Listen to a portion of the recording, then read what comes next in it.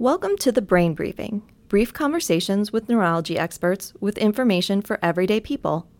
With us today is Dr. Jill Stuart, a neuropsychologist who specializes in evaluating the cognitive and mental health of patients with epilepsy.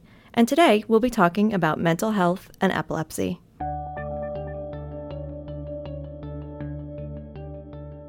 Last time we spoke, you mentioned the high prevalence of mental health challenges for persons with neurological disorders. Let's talk more specifically about persons with epilepsy. What are the most common mental health issues experienced by persons with epilepsy? So the most common mental health challenges experienced by persons with epilepsy are depression and anxiety. So we know that in persons with epilepsy, up to 60% will experience depression, and about 25% will experience anxiety. And then we know also that depression and anxiety often go together. So persons aren't only depressed or only anxious, but often a little bit of both. And that is also quite common among persons with epilepsy. And could you just give us a very brief description of depression and anxiety? They're pretty commonly used in the general vernacular, but it'd be nice to hear it from a professional's perspective.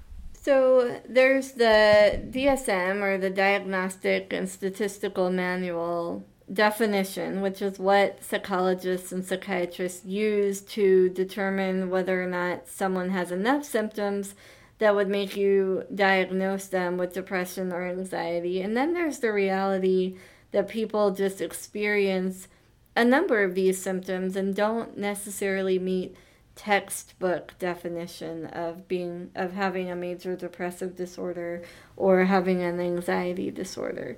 So what depression often looks like in persons with epilepsy is a waxing and waning course. So you're going to have good days and bad days. Most people will feel when they're depressed that they just don't get a lot of joy out of things, that they feel more excessively tired, that they're irritable, that they're snapping at people, family members and friends, and they have a low frustration tolerance, or that they have mood swings with sometimes bouts of crying and sometimes not necessarily tearful. Changes in sleep or appetite, so either sleeping a lot more or sleeping a lot less, or eating a lot more or not wanting to eat, those are also quite common in the course of depression.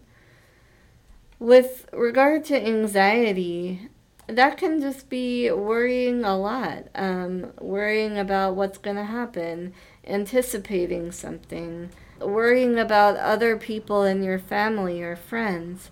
It's excessive worry that impacts your ability to participate or get enjoyment out of your day-to-day activities.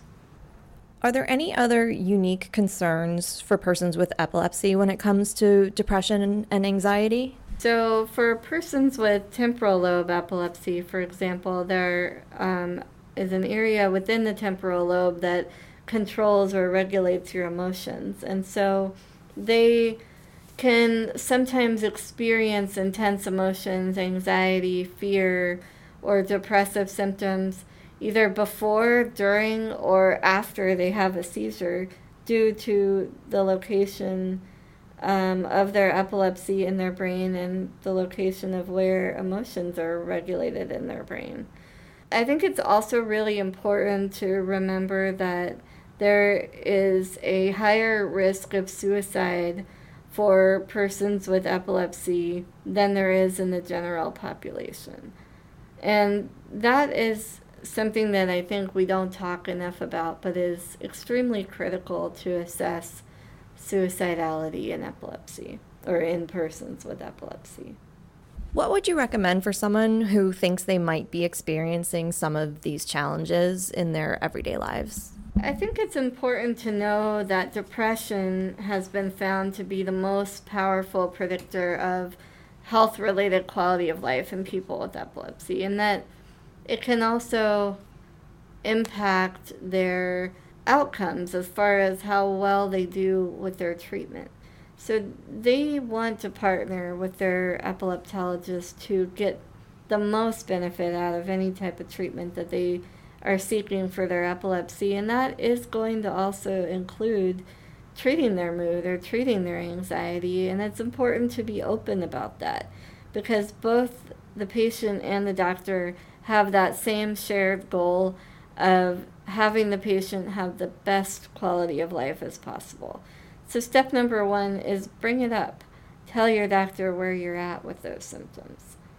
Step number 2 would be to ask for resources or referrals for treatment.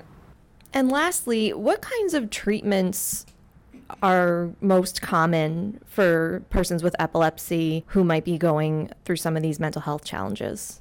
So the most common and effective treatments are usually a combination of medication and talk therapy. So for medication, that's often a class of medicine called serotonin reuptake inhibitors, or SSRIs. And then for talk therapy, some of the most evidence-based treatment options are going to be cognitive behavioral therapy or offshoots or cousins of that type of treatment. So cognitive behavioral therapy is a treatment that usually involves learning how to change how we're thinking, because thoughts influence feelings and influence actions.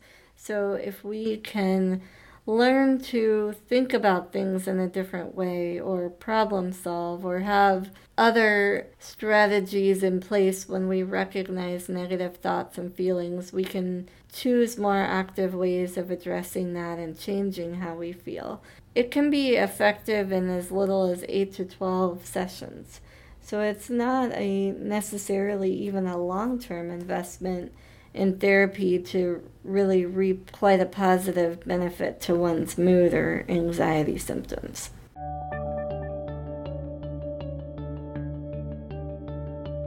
Thanks to Dr. Stuart for talking to us today. Thanks to our audio engineer, Stephanie Perez. And thanks to you for listening to this episode of The Brain Briefing. You can find more info about the Duke Comprehensive Epilepsy Center at neurology.duke.edu/DCEC.